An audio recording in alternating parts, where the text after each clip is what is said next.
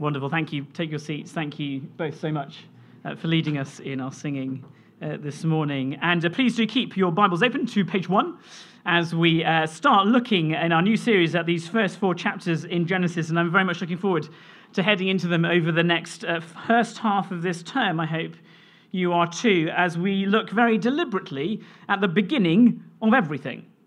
And that will do alone as a tagline for the series. Genesis 1 to 4 is the beginning of absolutely everything. Genesis reveals to us the beginning of the world, the beginning of the cosmos, in fact, the whole universe, the heavens and the earth, we read.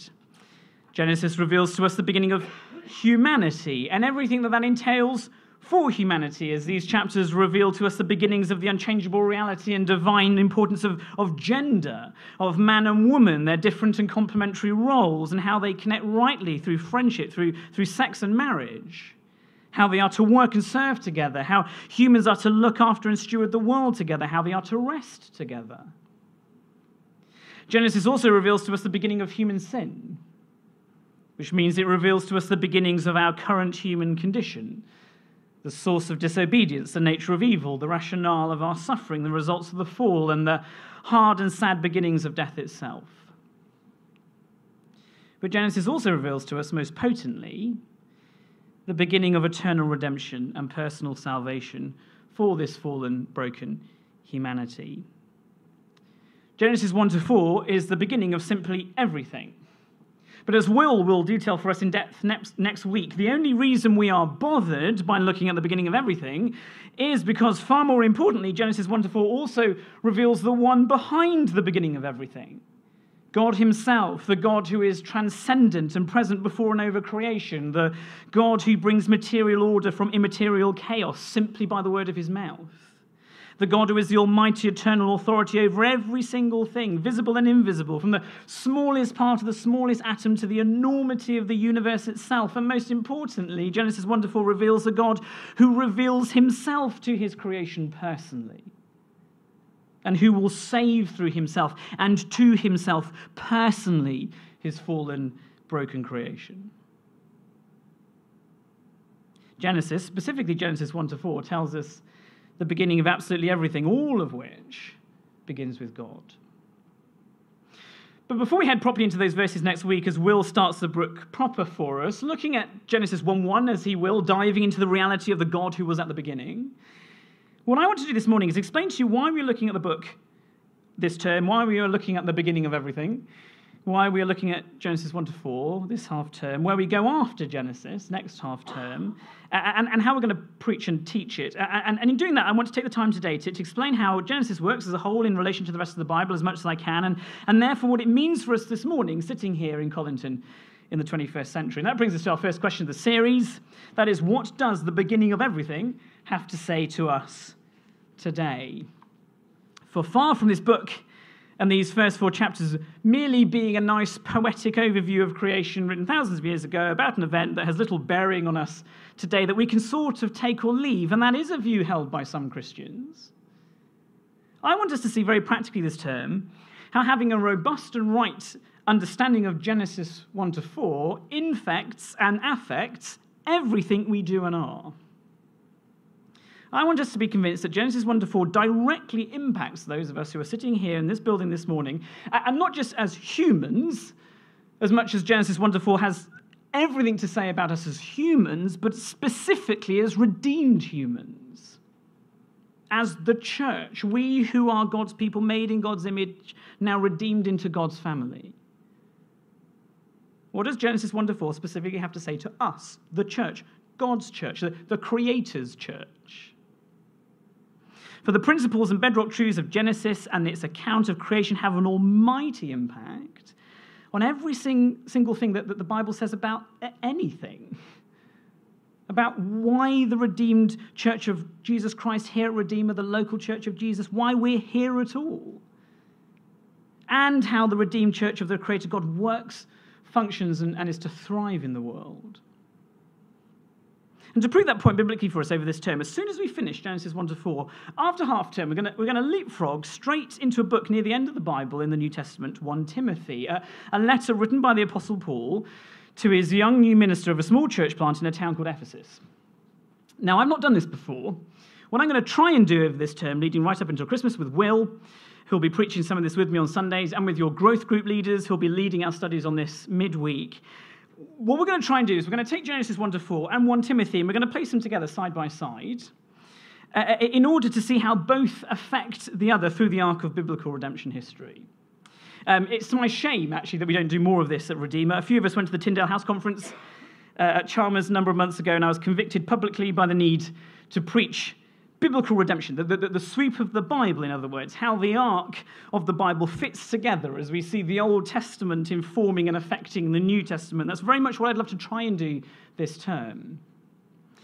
For you see, if Genesis, if the beginning of everything shows us the beginning of God's plan to win back his fallen, sinful, rebellious humanity to himself into a life where we are now back under his rule and blessing again, where better to see the full outcome of that plan, the full outcome of Genesis 1 to 4, than a book of the Bible which details the outcome of that plan. A book of the Bible which details what the church of the redeemed people of God in the earth look like back under God's rule and blessing, and why they should look like that. And that's exactly what 1 Timothy does for us.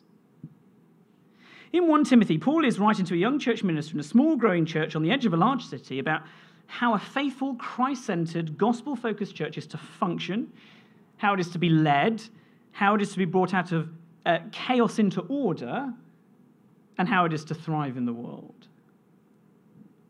And the reason why I want to preach Genesis 1 to 4 before we get to 1 Timothy is because Paul uses Genesis 1 to 4 as a foundation to explain all those things.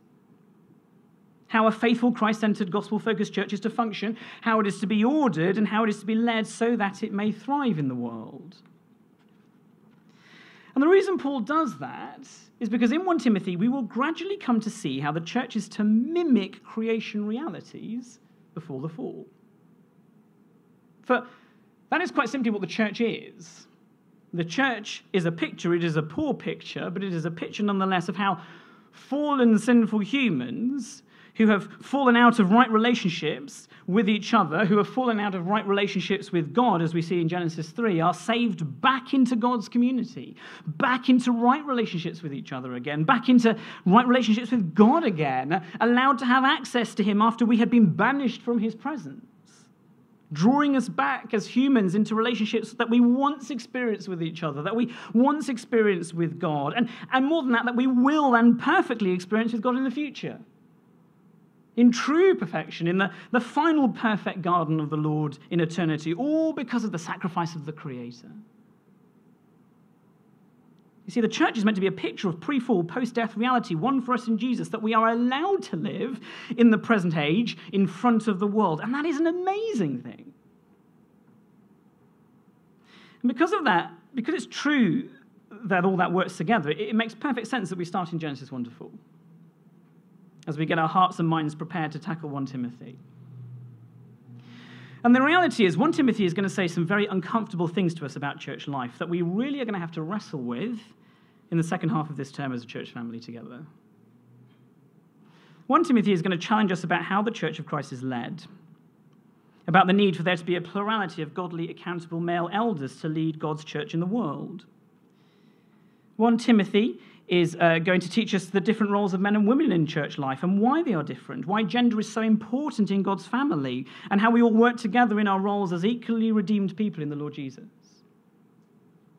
1 Timothy is going to be teaching us about how we use our bodies rightly in friendship, in sexual relationships that are fixed in monogamous heterosexual marriage, in self-sacrificial non-sexual friendship as well, all defined by our genders that God has given to us before the fall. 1 Timothy is also going to dig deep into the reality of what we are doing for the poor, the dispossessed, the widow, the last and the lost, as we look after people made in God's image and hold them in higher esteem than the world does. And 1 Timothy is also going to challenge us as to whether we are holding really fast to the gospel of the Lord Jesus Christ, as supremely uncomfortable as it might be in the world, and getting rid of every kind of teaching that would draw people away from Jesus, away from his perfect kingdom, away from kingdom living, even if that gets us into trouble. And all of those things, as uncomfortable as some of those things will be for some of us in different ways and at different times, all of those things only make sense The reasoning behind why Jesus, through Paul, says these things to us as a church only makes sense if we look at all of that in the light of Genesis 1 to 4. In the light of God as creator, in the light of his agency in the world, in the light of him knowing more and caring more about us as humans than we do, in the light of humans being created differently in God's image as men and women in their roles, in the light of how God establishes leadership and work in perfection, in the light of his supreme authority over all matters concerning humanity and his redeemed people that we do have to obey, in the light of him who saves us to the uttermost from pain and death into his eternal, perfect family, the church which is Christ's body on the earth, which we can now begin to example more than any other organization on the planet, what it means living under God's rule and blessing in his perfect kingdom, what that looks like, exempling right relationships with each other as they were before the fall, where the creation order has been rectified and put right once again, where we've been brought back by the blood of the one who created us, we now belong to him, where his rule and reasoning matters, not the world's, where he is now Lord and God of our lives and not ourselves, just as it was in the beginning, and just as it will be in the end. And more importantly, understanding the hard things Paul says to the church in 1 Timothy makes no sense unless we view them through an understanding of there being a personal God who wants to know his world and who reveals himself to his world through his word, ultimately through his Son, who is held up in the truth of the gospel, taught and exampled by his church. And that brings us nicely on to 1 Timothy for a moment this morning, where I want you to see this link for yourself in black and white. If you have your Bibles, turn to 1 Timothy 3:14, page 991, I think, in your Black Church Bibles. It'll be on the screen behind me. Read with me the verses where Paul details his reason for writing the letter to 1 Timothy to his young trainee, Timothy. And he says this. He says, I hope to come to you soon, writes the Apostle Paul to Timothy in Ephesus. But I'm writing these things to you so that if I delay, you may know how one ought to behave in the household of God, which is the church of the living God, a pillar and buttress of the truth. You see, what is the role of the church? What is the role that God's family, made up of fallen, redeemed humans, is to play in the world? It is to behave as the living God has commanded us to behave as his creatures, as we belong to his household. For what purpose? In order to uphold God's truth in the world. Have you noticed it's not the truth that upholds the church? It is the church that upholds the truth. The church in the earth, we in Redeemer are to be a pillar and buttress of God's truth in the world. We're meant to hold it up. We're meant to hold it out. That's our role. That's an extraordinary role if you think about it. It's an incredibly important one. It's the most important role in the world, in fact, as that truth is the gospel concerning the Son of God, Jesus, the perfect image of God himself. The gospel which convicts humans made in God's image of their rebellion and sin, warns of God's wrath, transforms them by God's Spirit in the sacrifice of Jesus who covers them for eternity. And all those gospel truths and realities are truths and realities we see in Genesis 1 to 4. All of that gospel truth, God's image, sin, rebellion, salvation is begun and exampled in Genesis 1 to 4. And all of that same gospel truth, God's image on humanity, sin, rebellion, repentance, salvation, must be exampled and taught in the church, says 1 Timothy. It must be lived out in our relationships.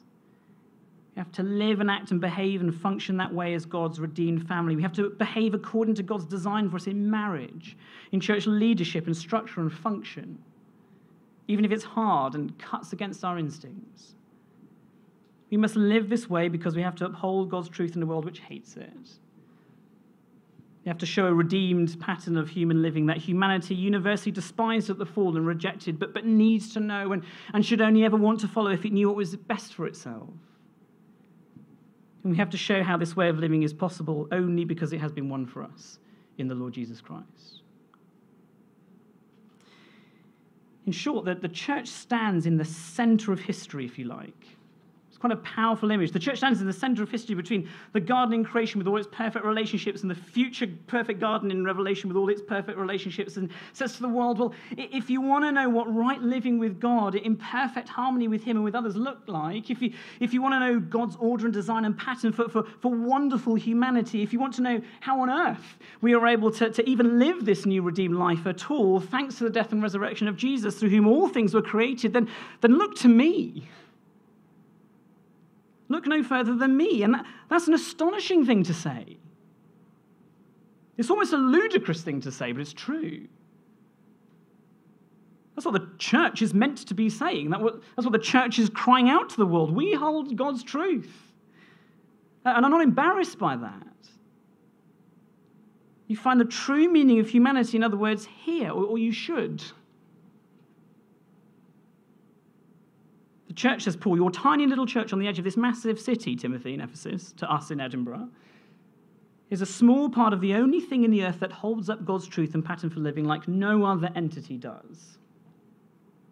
It's astonishing. And it's hard.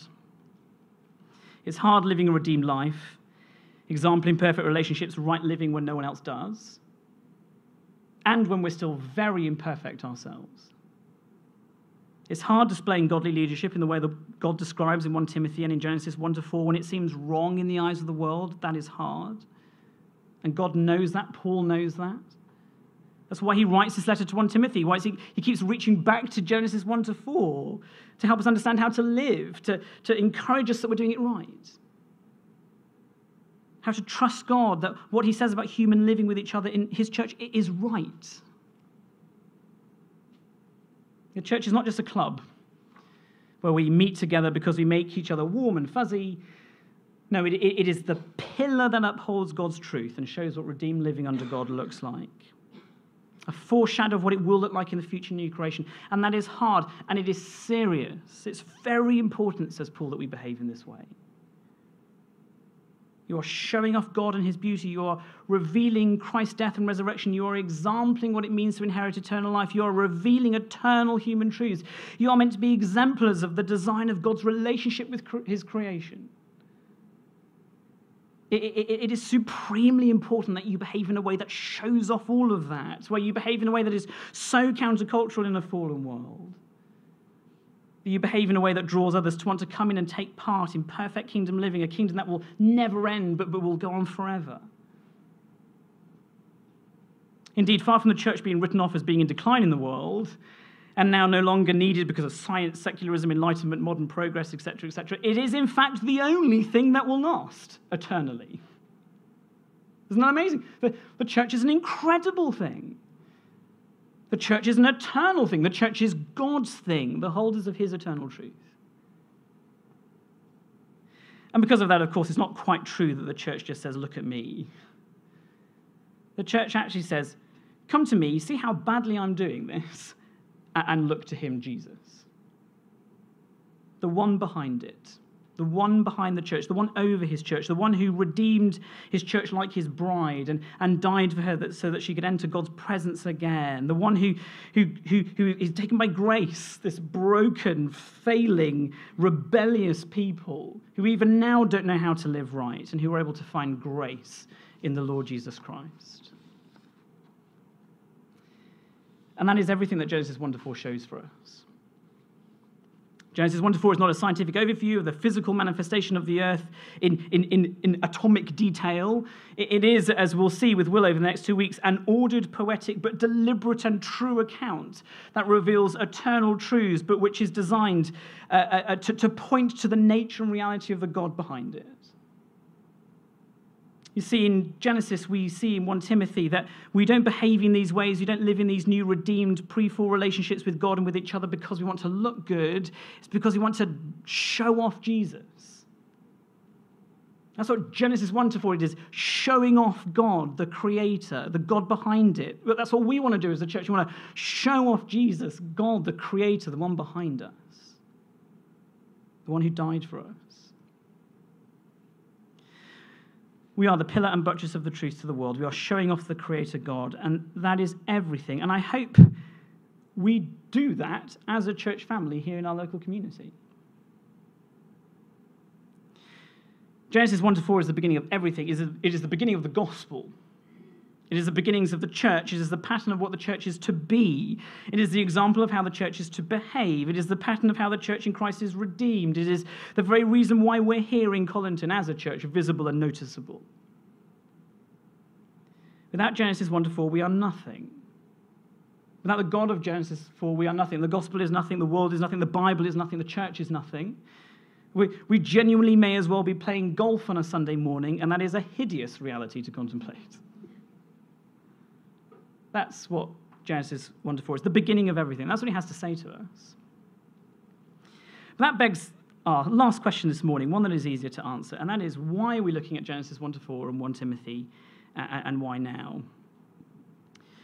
Well, I hope what I've said so far reveals why we're looking at these two books this term. For in the day and age that we live in, both in our society and for us as Redeemer, as a young, small, fragile church, where we are at the moment in church life, reading these books make perfect sense to us as to where we are now. For in a world where every part of humanity is questioned, where gender is not fixed nor ordained, but fluid and chosen and changed by us on a whim, and where genuinely hurting people are brutalized and burned by that reality, in a world where sex and sexuality is obsessed over, abused, confused, and misappropriated, so much so that politicians physically cannot answer the question, what is a woman and what is a man? Let's see what the Bible says about that. In a world where our God-given, God-ordained material bodies that bear the image of the living God are hated and vilified and reduced to nothing more than bags of meat to be altered depending on how we feel at any given moment. Utterly reduced in importance, mutilated for the sake of self. In a world where marriage is a temporary convenience that we can just duck off in and out of at a whim. In a world where endless consumerism, ideological materialism, religious secularism, rampant individualism, chronic isolationism, lurid self-promotion, those are all the gods of our age. In a world where God himself is a byword for naivety, stupidity, blasphemy, where the church is seen as a danger, it seems to be retreating in culture and public life with nothing to say to either.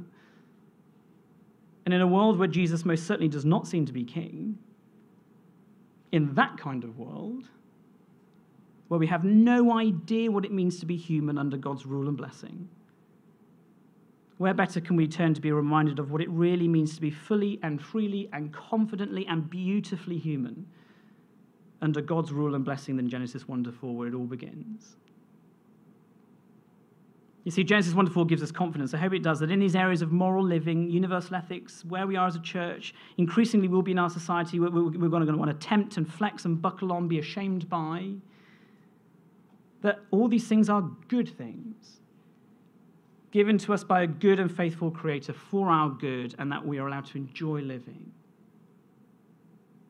That is why what Will says next week is so important, that not only that there was a beginning, but there's a God behind it, desperate to give his children every best thing.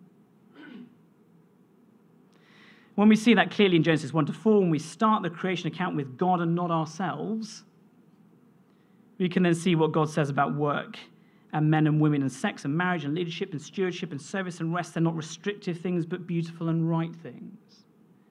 Things that are designed and crafted by the Creator for our good, with our best interests at heart, that are designed to protect us and uphold us and keep us happy and safe, where all of this matters, where we're designed with care and forethought, where God is personal with us. He loves to create us. He loves his creation. He doesn't make everything frustrating. He makes everything good. He makes man and woman really good. In other words, we have an almighty, eternal, everlasting Creator on our side. And he is a God who is for us. He's for his humanity. He's personally engaged in humanity. He's someone who's wanting to protect us for our good and our joy and for his glory. That is why we're looking at Genesis 1-4 now. And as a church that is needing to be evangelistic, wanting to speak to people the gospel, where better to point broken, confused people in our community, in our friendships, in our families, who have no idea of who they are, no idea of any sense of their identity of truth or as humans, who are so confused and lost, disillusioned about life. Where better to point those kinds of people than to the very God who personally created them and who gave them order and purpose and meaning and significance, who gave them life and joy and hope. Who better to turn our children to, faced with the deep confusion of our days, to the common sense and goodness and loving kindness of the Creator Father God in Genesis 1-4. Who better to turn everyone to than to the God who accepts people as they are and wants to transform them, never turning them away from him, wanting to help them through life. And where better for us to turn to as a church in order to be convinced that loving people, really loving real human people, is not letting them burn their way through their humanity and their life, content in their sin, content in their confusion, allowing them to remain as they are, affirming them in their lostness, but to be lovingly, really lovingly sacrificing ourselves for them, speaking truth to them in deep human relationships, showing them the God who personally created them, the God who wants the very best for them as individuals as they are crafted with his skill and design, the God who revealed perfectly in his Son, the Lord Jesus, who not only created them, but who died for them.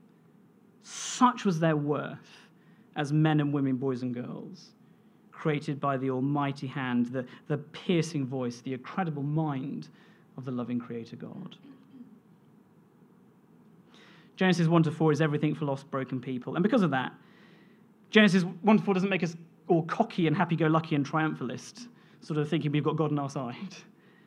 No, seeing the values that God places on humankind, made solely in God's image, well, that should bring us to our knees in two ways. Firstly, as we close, going through Genesis 1-4 should bring us to our knees in humility and service as we see how far humanity has fallen, how lost we really are in the light of Genesis 1-4, how badly the world treats each other in the light of being made in God's image.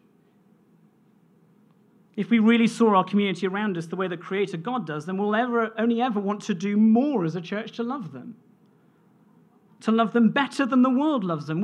We should be outclassing the rest of the world in our sacrifice and our service and our care for our fellow lost humanity around us, because we have the highest view of them as image bearers of the living God. Surely that matters for something. As people planned and ordained and designed and given purpose by a living God, we should have a much higher view of them than people and individuals in the world does, who at best sees them as space dust and products of chance. Viewing humanity through the lens of Genesis 1-4 should drive us to our knees in service, in sadness, in humility, humble, willing service, where the unborn are protected, where the aged and infirm are kept safe, where the ill are looked after, the dying are tended to, the poor are loved, the marginalized are promoted. Everything that Jesus displays in his ministry.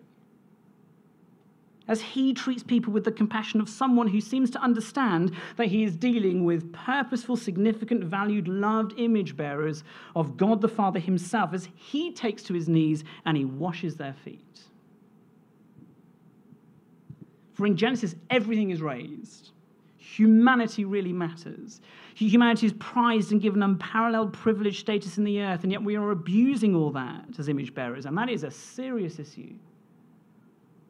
We should want to put that right and love others hard because of who they are and who they have been created to be.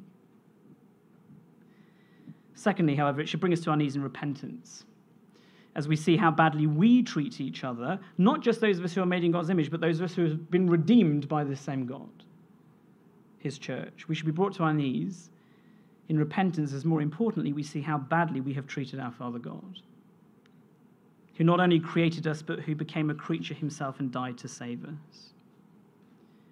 You see, if we have a robust view of Genesis 1-4, we have a robust view of how we are to treat each other and how we are to treat God.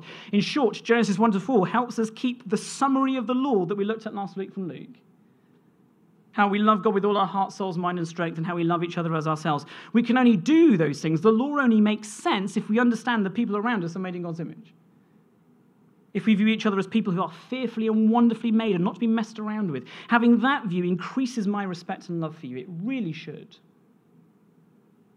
But likewise, we can only love God with all our hearts, our souls, our mind, and our strength when we see that he is sovereign creator, the image maker, the almighty, immovable, omnipotent, all-powerful, loving creator God, the one who deserves our praise, our thanks, and the giving over of our very lives as this creator God gave over the life of his very Son for us. As we draw this to a close, therein lies the great dichotomy at the heart of the human condition. That only makes sense when we go back to the beginning of everything. How can humans be so brilliant and yet so evil? How can humans create such beauty and yet cause such destruction? How can humans display such acts of courage and kindness and yet be the most selfish creatures on the planet to our own annihilation?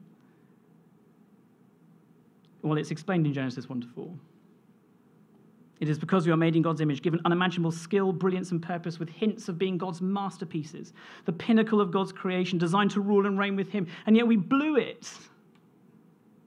We marred this perfection as we rejected God, with his right limits placed on us, with hints of God being God's masterpiece now wrapped up and hidden and warped in our God-hating rebellion and our failure and our sadness, our selfishness, our death. We are glorious ruins, as one preacher put it. Once magnificent, now hollow and empty, with signs of what could and should have been, marked all too heavily by the reality of what we have become. As Aslan, the great lion of Narnia, the great lion of C.S. Lewis's creation, says in Prince Caspian, as he looks over the human children in his country, he says, "You come from the Lord Adam and Lady Eve. That is both honor enough to lift the head of the lowliest beggar, and it is shame enough to bow the shoulders of the greatest emperor on earth." Humanity is everything to God, and humanity is deeply broken. We're not an afterthought, we're not a rush job, we're not a side project. We are image bearers that have rejected and lost sight of the one who imprinted his image on us. And because of that, we exist in a state of unbearable shame. But because of the plan God the Creator put in place to redeem this humanity in his Son, the Lord Jesus Christ, the snake crusher that we'll see in Genesis 3, as beggars we were able to lift our heads and regain what was lost to us. Perfect redemption, perfect relationships with each other, perfect relationships with this God. That brings us back to 1 Timothy. Why are we looking at the beginning of everything as we function as a church? Well, because where better for us to turn as a still small, new, growing church on the edge of a big city, a church that is still finding its feet, to work out how we should behave, to work out how we should function as God's image bearers and upholders of his truth and exemplars of this redeemed way of human living, how we should be led, how we should exist in relationship with each other, how we should example God's created order. Because we are pillars of God's truth in the world, all these things, leadership, authority, church structure, our ethics, as small and immaterial as some of these things might seem, if we are the pillar of God's truth in the world, exempling the relationships with God rightly, then it becomes really serious, all these things.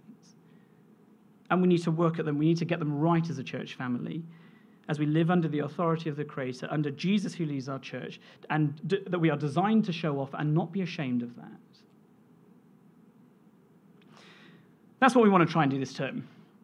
As we are led by the Spirit through the words of Jesus, sent from the Father, our Creator God. I want to look carefully at Genesis 1-4, such that we are excited about who God is, who we are, who our community is, how wonderful and passionately, personally brilliant it is that we are created and set aside for God, able to live for him. It's an amazing thing.